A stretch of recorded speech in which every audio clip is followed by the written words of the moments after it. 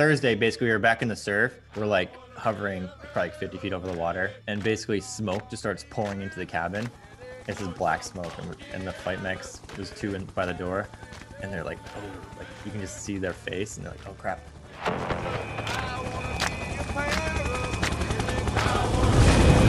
And welcome to another episode of the Rescue Swimmer Mindset Podcast. I'm your host, Vince, joined here with Cody Wright. We're finally checking in on the community, checking in on you swimmers and tadpoles out there, seeing what's new. How you doing, buddy? I'm good. It's probably been like 6 months or right? How long? When's the last time we did an episode? I don't know. It's embarrassing. Let's pretend like it's been 6 days. It's only been 6 days, people. You guys just haven't been tuning in to our secret blog. It's on Reddit. It's a underground podcast now. You got to really know how to find it.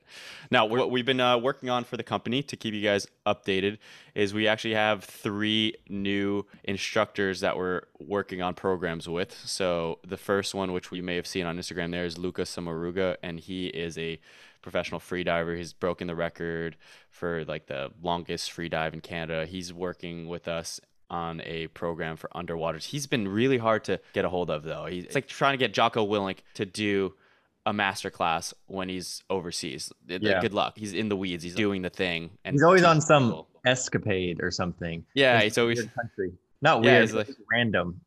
Out of nowhere.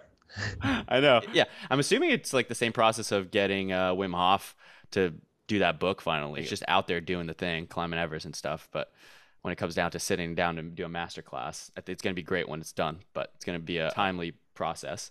Our second person that we just got on is Ed Vojaska. He's a lifeguard we've had on. That's actually the last episode of the podcast. He's going to actually have a very cool class similar to our master class, our How to Hold Your Breath Like a Rescue Swimmer, and our Perfect Form masterclass. So he's going to teach us rescue procedures out at sea, surf training, rescue procedures that lifeguards use and implement, as well as like how to train like them. He worked 45 years as a lifeguard for the California State Parks, so he's legit. He ran like their entire training program for a while in Huntington Beach. So it's 10 days, I want to say, of a Coast Guard A school or like a boot camp style lifeguard training where people get washed out and they have like serious skills. They have to different choke points they have to get through to get onto the next phase of training. So it should be cool. Do they have a high attrition rate as well? I don't know what their attrition rate is, but I've heard from many people that it's pretty hard. Yeah. And I mean, those people, everyone that comes out of that school are like pretty solid in the water. Really didn't you say you've been working with some as well? Yeah, I swim with some of them up in Northern California. As in pool training or? Yeah, pool training, and then they do like ocean swims and stuff. So I'll go out and do that. And they do in and outs. So basically you start, from the sand, you do like 10 push-ups and you sprint out to the ocean and like try to get past the surf zone, swim around a buoy, swim back, and then go back to the sand, sprint up, do 10 push-ups and do like laps of that. They're called in and outs. So I do that with them, stuff like that. It's pretty fun. That's actually something the rescue swimmers had me do in my airman program in Hawaii. And, I was better in the pool than the other candidates. That said, one of the candidates was a surfer, big time surfer. He was timing those waves. So that's really cool to see the difference between somebody that can work with the waves and timing that. That's not as good or as like a proficient of a swimmer on like flat, calm water. Yeah, definitely doing way better in the ocean than I was. That's kind of what we were talking about in our Perfect Form class. And hopefully that's what Ed will. And then they even have, so in their training, and I'm sure Ed will cover this, but they have certain techniques. Like, first of all, they don't swim with goggles, because you're not going to, like, if you're conducting a rescue, you're not going to be wearing goggles. So their open water ocean swim stuff are all just without goggles, which is something that you have to get used to, And then, when you're swimming out, you swim out freestyle or whatever, you're always looking at the waves. And on the way back, they backstroke because they want to be looking at the waves going towards shore. Like, you don't want to turn your back to the ocean. So it's a little different. Whoa. It's a little technique difference that we don't really learn. That said, if you're going to kind of do a little body surfing situation. Yeah, you kind of backstroke into it and then you turn last second. Oh, so you do turn and do a little body surfing. Yeah, you do the body surfing, but you want to see the waves coming and then you kind of turn into it before you body surf. Yeah. Otherwise, I feel like you're doing like a reverse scorpion backflip. Yeah. You don't want to do that. You want to. Yeah. But okay. Oh, very cool. Yeah. I wonder though, why don't lifeguards have like masks just so if they have anything to deal with underwater? I don't know. It might be situational depending on where you're actually standing your lifeguard duties. but I know that's just how they train. I mean, I'm not exactly sure if there's like certain lifeguard operational areas that would use masks, but who knows? They probably have a couple just in case they need to go underwater. Yeah. Who I've done knows? the whole like strap the mask to your leg thing. It just makes you feel cool. And then if you need it, it's Oh, there. that's But cool. you could still lose it probably. I don't know. Yeah. Yeah. Yeah. And then our last instructor that we've been working on a program with is Chuck Fox. Chuck Fox. Yeah. So I actually met him while I was at EMT school last summer, Coast Guard EMT school. And yeah, he's a Coast Guard diver, went through all that. It's like a kind of a new thing in the Coast Guard. I'm trying to think if they had it when I was in the Coast Guard, when we were in the Coast Guard the first time, like 2014, 15. I think people were talking about it, but it wasn't a rate, but now it's an actual rate. I think it was kind of a rate, but you would always come into it as like a second class or something. That's what it is now. So it must have been around then too. Okay. You have to be, yeah, you have to be like above the cut for second class, whatever rate you are before you go diver. But they go to Navy dive school. So that's in, I want to say Pensacola, but either way, yeah, he's Navy diver, pretty legit. He's just going to put together a program designed around all the specific training needs of that dive school in Pensacola. So they're a little different. They're a little more Navy style. So they do like sand and like log PT. It must be like a diver and a SEAL thing. They do the log PT, sand, whatever, running in the ocean and getting wet and sandy and stuff. So he's doing all that. Yeah. Well, you never know operationally when you're going to have to lift a tree, you know? True. Lift the tree. You never know. Yeah, so those programs will all come up on our website, rescueswimmermindset.com, under the courses section. And as well as Cody has been working hard at developing himself. Yeah. So basically in the past 2.5, 3 months, I've been studying for this test called CSCS, Certified Strength and Conditioning Specialist. And it's through an organization called National Strength and Conditioning Association. I want to say, sometimes I get the acronyms all messed up, but basically a CSCS certification it's kind of like the baseline certification you need to work with collegiate and professional athletes. So a lot of like strength and conditioning coaches for like, say, University of Oregon, their football strength and conditioning coach will have this certification, and everyone working for him and like in the strength and conditioning realm of responsibilities is going to have this certification. So I would say it's kind of like the gold standard as far as like strength conditioning training goes. So the test is like freaking, you have this giant textbook and you're supposed to study for like 6 months to a year. And I studied like 3 months and ended up passing. So got the certification. We're good to go. But as far as like applying it to our training, military stuff, we wrote all these training programs, you know, and I've done coaching with students, but this just applies more like of a scientific and foundational, like actual skill set that I can apply to different trainings. So if I'm writing a training program for a student, I have like these certain things I learned and then these certain like templates I can use to write a more like comprehensive program. There's like strength and like power principles behind like certain Olympic lifts, and as far as like building your base, your aerobic base and all that stuff goes. So it sounds like more scientifically and physiologically you learn structured programs, right?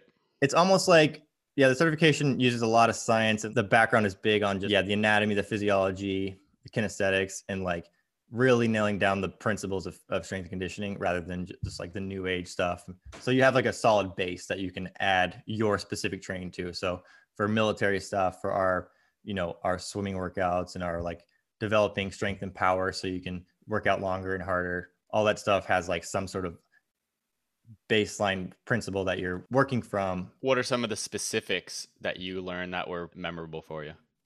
So yeah, you go big into like just the concept of periodization training. So say if you're building up, I'm just going to use college athletes because that's kind of what it's focused around. And I'm going to tailor that towards more military and, rescue swimmer and like diver related stuff. But so say you're like building up over the course of a year, you want to train. So you could like focus it around building up towards like Coast Guard A, like rescue swimmer A school. Periodization is just like methodically and like systematically building your strength and power over a certain period of time with like certain goals in these different like training cycles. So you start off, say winter phase, you're starting off with strength conditioning, right? Or you're trying to build your muscular endurance. So you spend like 2 to 3 months building up just strength. So you're in the gym, just doing like hypertrophy stuff, like just weights basically, and you can do some running, biking in there just to keep your aerobic base somewhat intact. Now is this like rep dependent, or As Mhm. in, is it like Yeah. So, power lifting or is it just like reps of 10 to 12? right. And this is just like a very general example. It would just depend on what sport, or like if you're training for swimmer school or whatever, military training. But if you're training in like the farthest away as possible, you're trying to build just muscle mass. So you'll have the ability to add power and strength later. So that's going to be the rep range around like 6 to 12 reps of like pretty classic lifting, like bench press, squat, deadlift, stuff like that. And then you can work on like auxiliary muscles, trying to build up your back a little more. You can do lat pull downs, just basic stuff, right? Like bent over rows, just the classic curls, just building muscle mass. After that, you go into like it's like an endurance phase. So you're like working on muscular endurance. So after you build up a little bit of the muscle mass, you work on muscular endurance. So you're doing like whatever, like 12 to 20 reps of the same type of things. And that's another period, right? So you're doing that. The first one, like it could be like anywhere from like a month to 3 months, like I was saying earlier. And the next cycle could be the same thing, another month to 3 months, depending on your timeline. And then once you have that endurance built up, then you start working on strength, so like heavy deadlift, heavy squats, like with low reps, 3 to 5 reps.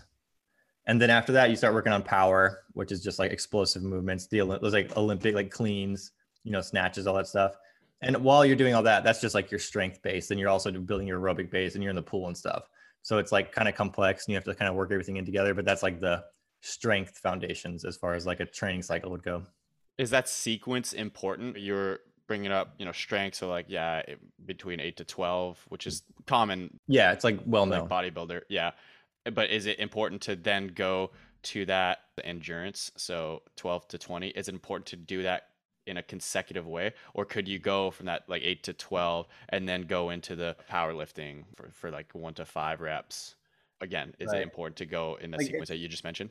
that's the most beneficial sequence of lifts. So if you do it the way I mentioned it, I mean, everything doesn't work out like perfectly, and sometimes you have like a smaller timeline or you want to try something new. But as far as like the principles go, that's what you want to do. And like any college athlete or professional athlete is kind of going through that exact same cycle. They're not really Interesting. varied. Yeah. Break it down. So first stage is First stage is going to be just muscle building. So you're doing hypertrophy stuff, freaking in the gym, building muscle. And you're in that period, you're going to be like eating a bunch, trying to just gain as much mass as possible. I mean, in a healthy way. And then you're going to go into endurance. So you're wait, building so up. and say reps too. So phase Oh yeah, one. reps. So that's going to be 6 to 12 Yep. for the Okay. first phase. Number two is Phase. endurance. So that's 12 to 20 Yeah. reps. And then you're going to go into strength or strength power, but mostly strength. And that's going to be 5-ish reps, 3 to 5 really.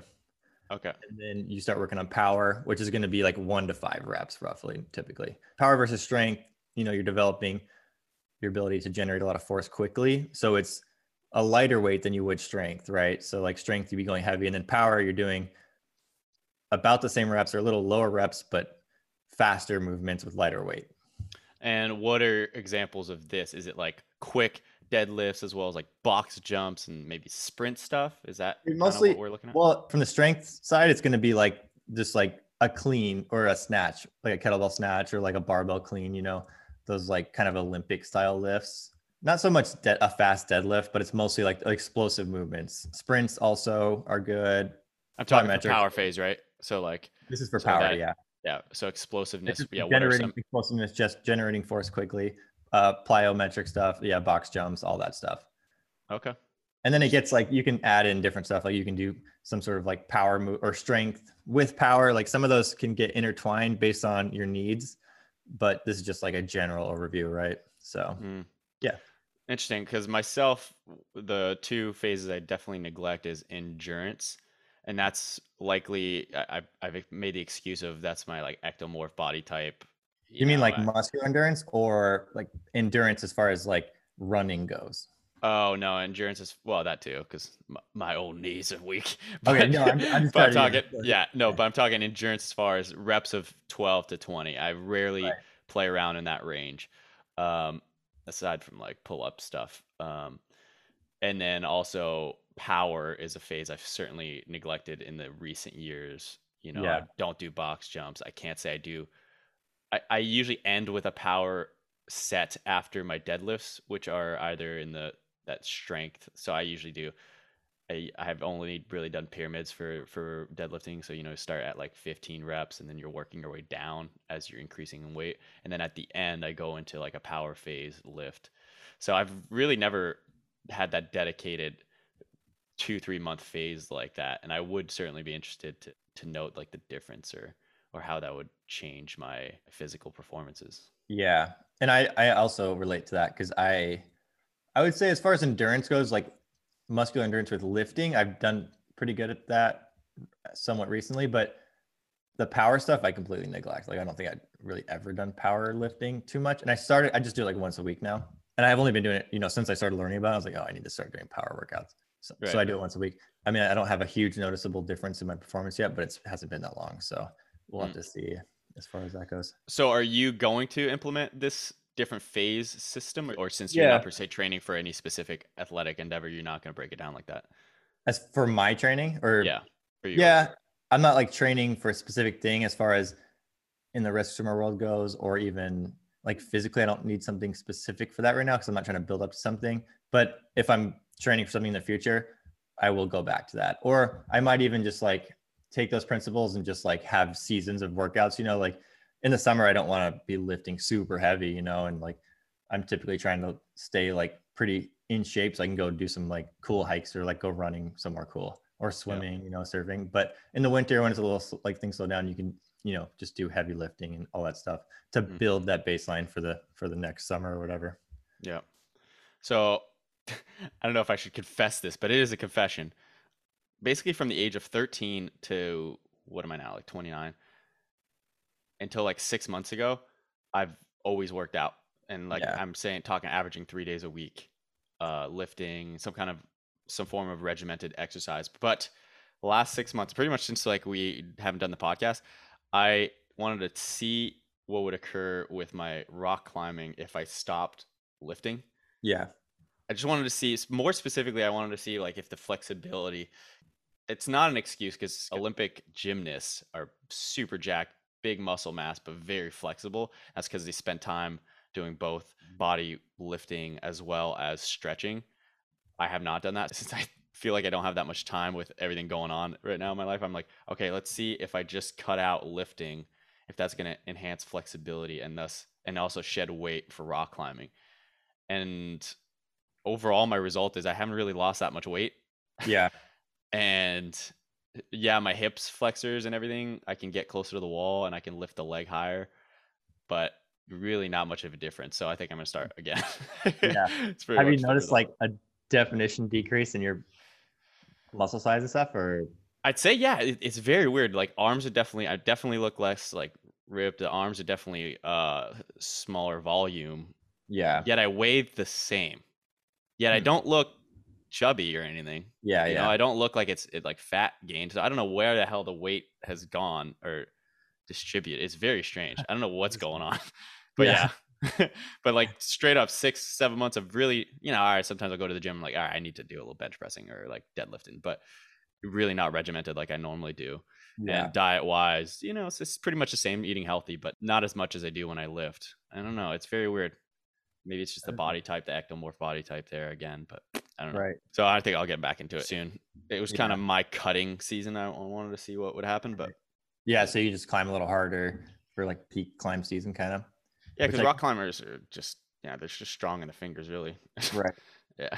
Yeah, like the ideal frame is kind of wiry with strong fingers, right? Really? Yeah, skinny legs, like no legs. Like when you see those great rock climbers, you're like, yeah, they often have toothpick legs, and you're like, yeah, well, there's nothing to lift down there. Yeah, not ideal for, I guess it is just ideal for climbing specifically, but maybe good for swimming too. Actually, a little climbing, swimming. You're talking not having muscular legs? Yeah. Yeah, I suppose. You'd rather have a little smaller legs and just bigger upper body, so. Yeah, you still want some muscle in the leg. Yeah, I mean, it's not ideal. Yeah, you definitely want muscle on the leg. But I know I have like super heavy legs, so I was always super hard to buddy toe in A school. So, I mean, that's just, I'm like known for that. Yeah, you got some big old muscular ham hocks for sure. It doesn't work. It doesn't help for climbing either, but. No. And in the water, muscle sinks, muscle doesn't float. So it's definitely causing that drag. And like we talk in that perfect form masterclass there, the legs, if they're dragging low, that's definitely an issue. So you got to push the hips down. Yeah. To balance that out. You have to push you got to push your pelvis like downward a little bit. Downward slightly more to compensate that drag. Yeah. No, that seems right. I was just thinking maybe I'll try it when I go swimming tomorrow. Yeah, well, a lot of beginner swimmers, that's what you'll see is that the main issue is they're trying to keep the head up and their legs are therefore sinking. And now they're kind of kicking upward instead of planing out by putting their hips a little forward, if not even down a little bit, and almost creating a slight arch is okay, you know? Yeah, you talked about that in Perfect Form, right? A bunch. Yeah. So what's new in the Coast Guard life? You got any tea? What about the engine failure? Can you talk about that yet? Oh, yeah. I went to AHRS, Advanced Helicopter Rescue Swimmer School, which Vince is also a graduate of. Great. It's pretty sick. Yeah. But yeah, I mean, I think we've talked about it on the podcast, but like the cave that you see in the Guardian, which is allegedly in Alaska, is Advanced Helicopter Rescue Swimmer School. And that's where the swimmers go and swim in a cave. Yeah. So it's freaking sick. Yeah. That school is awesome. And every rescue swimmer and like pilot flight mech wants to go to that school. Yeah. And it's put on by the Coast Guard stand team, which is a group of air crewmen and women. There's like swimmers, flight mechs, and pilots who are all in Mobile, and they go out there to Astoria and put on this school for a week long, and they just cycle through for like a couple months in the winter and in the spring, freaking with this school, and it's just a week of training in super critical and heavy seas. You do cliff rescue stuff, all that, and the cave rescue if the seas aren't too big. Sometimes like it's so big up there, they don't even want you to go in the cave, you know? So yeah. Did you get to go in the cave with your class when you went back? No, it was really funny though. Who was the senior chief at the time? He had shaved head, super stud, super disciplined, and well dedicated. Ooh. Man, that guy revolutionized the rescue swimmer program. Master Chief Bean. Maybe. Hopefully we're not getting that wrong. Anyway, we were the only swimmer, like it was just me and him that got like close to the cave opening, and we were just like out there getting ripped up by these waves that like it's a very sharp break, very steep, like I don't know, at least single overhead, if not like 1.5 or something, and really like kind of back-breaking waves, and we were just like flirting with the opening of the wave, but all the other swimmers were like on the shore. They're like, nah. Yeah. And then we didn't go in. Pretty crazy stuff out there. But yeah, so I went again in October of 2021. We did Monday, like you do surf training in the like breaking seas, just like off on the coast of Oregon there. And then Tuesday we did, I want to say like cliff training. Wednesday was another round of cliff training. And then Thursday, basically we were back in the surf and we're like hovering 20, not 20 feet, like probably like 50 feet over the water, over the surf. And there's 3 of us in there, 3 rescue swimmers, and there's probably 2 flight mechs. We're in a 60, so the bigger helicopter. And then the 2 pilots up front. And basically smoke just starts pouring into the cabin. You can see it, it's like sucking in from the top of the helicopter, right? It's this black smoke, and the flight mechs, there's 2 in by the door, and they're like, oh, like you can just see their face, and they're like, oh crap. And so like we just, all 3 of the rescue swimmers, like I think I was a little bit like going towards the cabin door, I want to say. And I just like went back and like put my gunner's belt on. I know I had my gunner's belt on. I went back and put my like actual seatbelt on. We were all off ICS, you know, so we couldn't talk to anyone because we were just doing rescue swimmer stuff with our rescue swimmer helmets. So we couldn't talk on the internal communication system. Yeah. The flight mech just like looks at us and tells us to buckle up. And we just like immediately brake left, like fast. And we're just like going fast over the water, like 50 feet above the water. It had to have been like not that long, 20 seconds maybe. There's still like smoke coming in and stuff. And then immediately you just see sand, and they just hook the plane in, like shoot the tail around and just land immediately on the sand. And we all just egress real quick, and they shut the helicopter down, and it was fine. But it was like an emergency landing full on, you know, pretty sketchy in the moment. And then it ended up being okay. I think the starter generator, it's like a piece of the engine that helps with starting it, basically sheared or exploded or something, caught on fire. Whoa. And then the smoke ensued. So pretty gnarly. And then they ended up canceling the whole AHRS class after that. So we didn't do anything after Thursday. So Friday was kind of because of that. A wash. Yeah, because of that. They had to do like, you know, they had to get that helicopter fixed and out of the sand before the tide came back. Oh yeah. So the air station in Astoria, everyone had to like come together and freaking go fix his helicopter on the beach in somewhere in Washington. And they did it. It was pretty legit. And they got it out before the tide came in. But whoa. Because it was like, I think it was like close to low tide when they landed. And I don't even know if the tide was going to hit the plane, but they were super worried about it, right? Because that's a destroyed aircraft if water gets up in it. So yeah, they all came together and fixed it within like 24 hours to get it out of there before the next huge tidal swing. So again, what part failed? It was, I think it was the starter generator. Okay. And what's that doing for flight purpose? That just helps with starting the engine. Okay. But it was on fire. So, right. And that it's mounted to the engine. But you're losing altitude if that fails? Because if it's just for you starting, could be fine. You would just be worried that it would catch other things on fire. Right. Okay. Yeah. I mean, I don't know for sure if you'd be fine, but it's not doing much in flight, you know? Yeah. The helicopter wasn't per se like losing altitude because. No. Yeah. Okay. It was totally fine as far as that goes.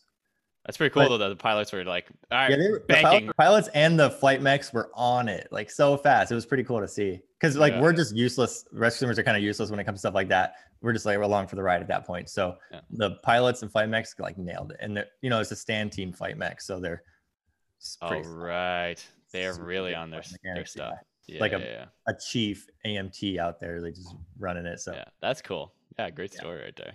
Heck yeah. All right. Yeah. So we're going to talk mental health. I wanted to just talk about like what you implement in your day-to-day life. Cause I think healthy habits is something that I think is important to implement. There's certainly like a growing mental health issue after the pandemic. I wanted to kind of check in with our audience as far as like what we do and what measures that we implement in our day-to-day life to keep on my mental health as well as our physical health. Cause we're always talking training. That's important. But it's kind of like, what else are we doing in between training? What do we do for resting? So yeah, I'm curious, what do you do as far as some steps to keep your either mental or physical health in check? Pretty bad at this. I actually am quite terrible. As far as like physical, are we just talking mental or are we talking everything? Well, we could talk like physical habits as well, but often, you know, two and two are connected. They are connected. That's basically what I was going with this is like, I've been really bad. I do minimal recovery as far as from workouts go. Like I need to like stretch and do mobility stuff more. That's one thing I've definitely been lagging on. As far as mental health goes, I don't have any like active things I like seek out. I don't go like, hey, I'm feeling a little down or like overworked. I need to like figure out something for my mental health. Usually I just have a bunch of hobbies that I do that just like distract me from whatever I'm stressing about or whatever. So, you know, I just go surfing or something or, you know, trail running or something, but I don't really have a like actual rest and recovery, like methodology I follow. I don't know. You. That's actually something I struggled with myself. You use the word like distract ourselves. And I think I do that as well. I think the elite military type people or just like dedicated athletes, we just distract ourselves with various activities. It's hard for us to just take a second. Even myself, like distracting myself is something I'm amazing at in the sense of if I'm not doing anything, I'll be like listening to a podcast, which is great. I'm educating myself, but I'm never really allowing that space to think, right? I'm always trying to grow. But in that sense, I'm not taking the time to take all the knowledge and just let myself be at rest. So I think that is important to sometimes just challenge yourself to not be listening to anything and not per se be doing any type of activity and just trying to check in on yourself. Treat yourself like your own counselor. That's important to do, I think, at times, and something I'm trying to implement in my own life. One thing that I think you're good at, though, I feel like you're pretty good at having a schedule. You get up early, you kind of go to bed at a structured hour. Would you say that's accurate? It varies. Even before I joined the Coast Guard the second time, you know, like a little over a year ago, I was good at like waking. I did this a lot. I think I would like get up and I had like a notepad and stuff and I would just like write down my to-do list. But now I don't do that as much. I'm like a little more sporadic, which I notice is detrimental to my productivity, you know? So like, it is good to wake up, have some sort of morning routine and then like checking in when you were talking about that. The only time you really like get to check in or I get to check in myself is like every once in a while we have a sauna at my gym and that's a good time because there's no way you can't bring headphones in there because they'll probably break, you know? So I'd never do. That's the only time you get some real quiet and you can actually like think a little bit. Other than that, I'm just like always doing what you were saying, you know, like you just have a podcast in or like even music is a little bit of a distractor. The actual silence that you get from just sitting somewhere is super rare for me. Yeah. Do you ever run without music? sometimes, but Okay. super rarely. Yeah. I don't like it that much. Exactly. Yeah. Yeah. But I think it's a good thing to try to push yourself occasionally to do that. The last time I did it was I did a marathon like a little over a month ago, just in Humboldt here. And they don't let you wear headphones for the marathon because it's sanctioned or Oh. whatever. So that was like, a full on, like I ran in 3 hours, 14 minutes or something. So that's a long run with no headphones. Why do you think that is, that they don't let you have headphones? I just think it's this thing. It's one of those like qualifier races for other marathons. So they just it's like just a rule book based on, they just have rules. Cause I think it's a qualifier for Boston if you reach the time. So Okay. they don't let you do it there. So I think it's just a national rule or something for whatever organization does it. Yeah. We talked about Cody and what we've been doing with the business, but one of the things that's taken up a lot of my time is I'm working on this film, and it's pretty much like a veteran mental health piece. And this guy like solos as a distraction for his own problem. So again, as a distraction. And I think we often, especially like elite folks and athletes, we utilize these distractions as our, mental health coping mechanism. And mine, like this film was inspired by mine like a year ago or so, when I was like going through a hard time. I was like soloing, but same thing, I was like distracting myself from my own problems. I was always listening to music, so I was like jacked up on like soloing and listening to music, but not really checking in on myself. Right. And if I was overwhelmed, I would feel in my body, I'm like, I gotta go climb some rocks sketchily without a rope. Yeah. And I think a lot of athletes have done that. They just like distract themselves and just pour themselves into, either destroying their body or just really pushing themselves because they're just trying to cope with whatever they're dealing with. And you probably didn't see this film, but I was talking with a friend about Alex Megos, one of the best rock climbers in the world there. He had a film like a year or two ago. I asked my buddy, I was like, oh, did you watch that film? And he's like, yeah, I just watched it. I was like, how was it? And he goes like, well, my assessment is the guy fucking hates himself. Like, so like, which was like, I was like, oh, interesting. Like one of the best rock climbers in the world. His interpretation of it was he got like so much self-hatred, and he's like just distracting himself and pouring himself into like this sport. So I don't know if that's something that happens in the rescue swimmer community, but I'm sure it occurs a lot in like these difficult athletic endeavors, is trying to think about, hey, am I doing all of this as a distraction for something that I'm like refusing to check in? Probably mostly that's the like probably almost always that's true. Yeah, right. Yeah. Yeah. Well, dare I say, it makes you reflect like, oh, did all rescue swimmer graduates, like, do they have some kind of dark pain that they're covering up? Like they push themselves so hard because they're like, I don't want to deal with that. I'm just gonna drown over here. Like this is my safe spot where I'm drowning. But my mental drowning, at least that's at bay for now. Yeah, definitely varying degrees of that. But every person has that, so this is how you channel it. Yeah. So we'll talk some mental health tricks too with this expert. But one thing I started implementing though in the past couple of months is cold plunges, which is something that was first brought into my life in rescue swimmer school by Holt. Got his first name there. The chief now. Chief. Oh, nice. He's still a rescue swimmer. We always looked up to him as a phenomenal leader and so on top of physical development as well as even mental health. And one thing he recommended was doing cold plunge. And this is well ahead of like Wim Hof being publicized time, at least that I knew of and the average world knew of. He implemented like foam rolling in rescue swimmer school and all these different things that were like, at first rescue swimmer school was like beat you up consistently. There was no science behind it. It's just like, let's see if your body breaks or your mental breaks, but we're just going to keep pushing you until one of those happens or not, and you make it to the final finish line. But rescue swimmers developed to more than that. And one of the things Holt implemented was the cold plunges. And I always hated the cold. Yeah, you guys doing those in A school? He didn't force us to by any means. He was like, he was like, hey, I'm not saying you should do this, but you guys should probably do this. Like by no means is this like part of the program, but you should probably do this. And honestly, we had so much faith in his education that we were like, all right, we're going in. And we were a winter class, so we were like in the water almost like every other day up to our necks, and we would stay in there for like 10 minutes. I think a range of like 5 to 10 is like is good. If you can get to 5, I think that's a good thing if it's a very cold body of water. But yeah, I started re-implementing that into my life, and even implementing cold showers at the end of my showers there. And it's really hard at first, but it's super surprising how quickly it gets easier. And I think that does a lot for you. It's like or mentally, it's something that's a little challenging because you don't want to do it. Nobody likes that cold, but it pushes you to do something that's slightly uncomfortable. And once you do, it becomes easier and easier to do. And I think that's just like a good way to, if you're taking showers in the morning, that's a great way to do it. And it wakes you up a little bit.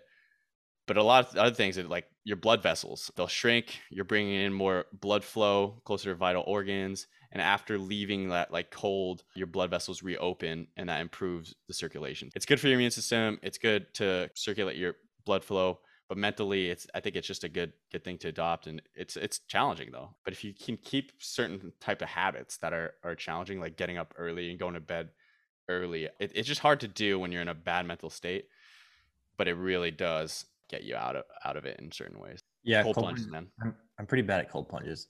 I'm such a baby when it comes to colder. I'll do them every once in a while out here just because the ocean's always freaking cold. So after surfing, I'll just like take my wetsuit off and just kind of lay there for a little bit in the surf zone. Oh, pretty nice. Good. Pretty freezing, but I won't do. I'll do maybe a minute. Yeah. Especially, are the waves coming in and out, or you're in it? Yeah, it's kind of like they're kind of like in a shallow spot where they're kind of like the smaller waves, and the waves are kind of washing over you, but they're like a couple feet, you know? So you're just kind of floating there, getting hit by the waves. So yeah, it's definitely hard and cold. And the water's probably like, you know, it ranges from like 48 to 55 throughout the year. So yeah, it's so cold in the Pacific. Oh my very God. Cold. Yeah. Yeah. But other things like I Googled as far as cold dips go, it really helps with chronic pain. That's actually why Holt would have us do it, was to like reduce the lactic acid, the swelling. That's why we were in it for so long. It really helps those joints. So I honestly though recommend kind of keeping the hands out, because I don't think it's the best, unless maybe you have arthritis. I don't think it's the best for the hands. Oh, really? Yeah. But it also boosts your metabolisms. It's actually proven to be better sleep. We can do some digging and maybe do a blog post on this or something for recovery. Yeah, we should. Yeah. I think that's important. That's kind of what I'm trying to get at, is like focusing a little bit on recovery. And maybe we'll have somebody come in to talk really recovery only. But as far as this goes, yeah, it lowers inflammation. It boosts performance. Your neurotransmitters, the norepinephrine, which is a critical chemical in the body that helps regulate attention, focus, and energy. The cold plunges increase the levels of that norepinephrine. Oh, it does. Yeah, and simultaneously increasing the energy. That's interesting. I didn't know that. Yeah. Yeah, and it's like it's something you don't want to do at first, but then once you do it, you're like, okay, that sucked. And then the second time, you're like, it's kind of easier. And then, but now I'm like, I kind of just do it after the shower every time, and I'm just a habit. Yeah, a recommendation I would do though, or have, is working on your breath, focusing on your breath. Having an exhale as you're going in the water truly helps. So a long exhale as you're like really putting your body into that shock.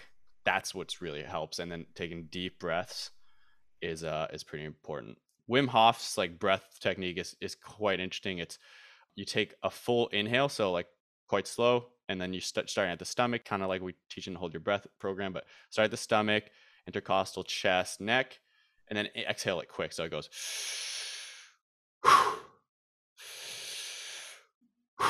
and what that's actually doing is really hyperventilating. But you do that 30 times, you get like a little high. And so he's doing that before going into these cold plunges. And I forget exactly what that does, but for the cold plunges, it really helps to have that regulated breath and focusing on that breath. And then the other thing he talks about is when you're doing cold plunges, it's increasing the brown fats, which is something that modern humans have shed a lot because we're wearing clothes all the time, but it's something we used to have a lot more of. The brown fats, it's like a healthier fat than what's the other one? White fats? I forget. It keeps you warm. So you're building those every time you're doing a cold plunge, and it's not meaning that you're looking fatter, but it's like, I guess, like a tissue that's growing and keeping you warm. You're polarizing yourself, polar bearizing yourself. Yeah, man. So I'll talk to this guy about mental health. Good guest we got coming up here. But yeah, we should do a recovery post. Anything else you wanted to share with the crew? With the CSCS that I've been working on and I am certified, I'm finishing up like the back end. I have to like work to get my certification complete with the organization, NSCA. But once that's all done, I'm going to start coaching again, just doing personal coaching for anyone who needs it. So that basically we'll start working on all that stuff, and you'll see an Instagram post or something in the near future on that. So if you're interested in that, you can like send me an email or Instagram DM, and we can even start, figuring it out now. Yeah. If anybody happens to be in the Vancouver area in Canada and that is looking for specific type of water training, that means underwaters or swimming and water confidence or rescue techniques, yeah, hit me up as well. We have a Canadian audience. I don't know how many are in Vancouver / Squamish area. Yeah. Find out. Cool. We'll see you on the next one. See ya. Mental health.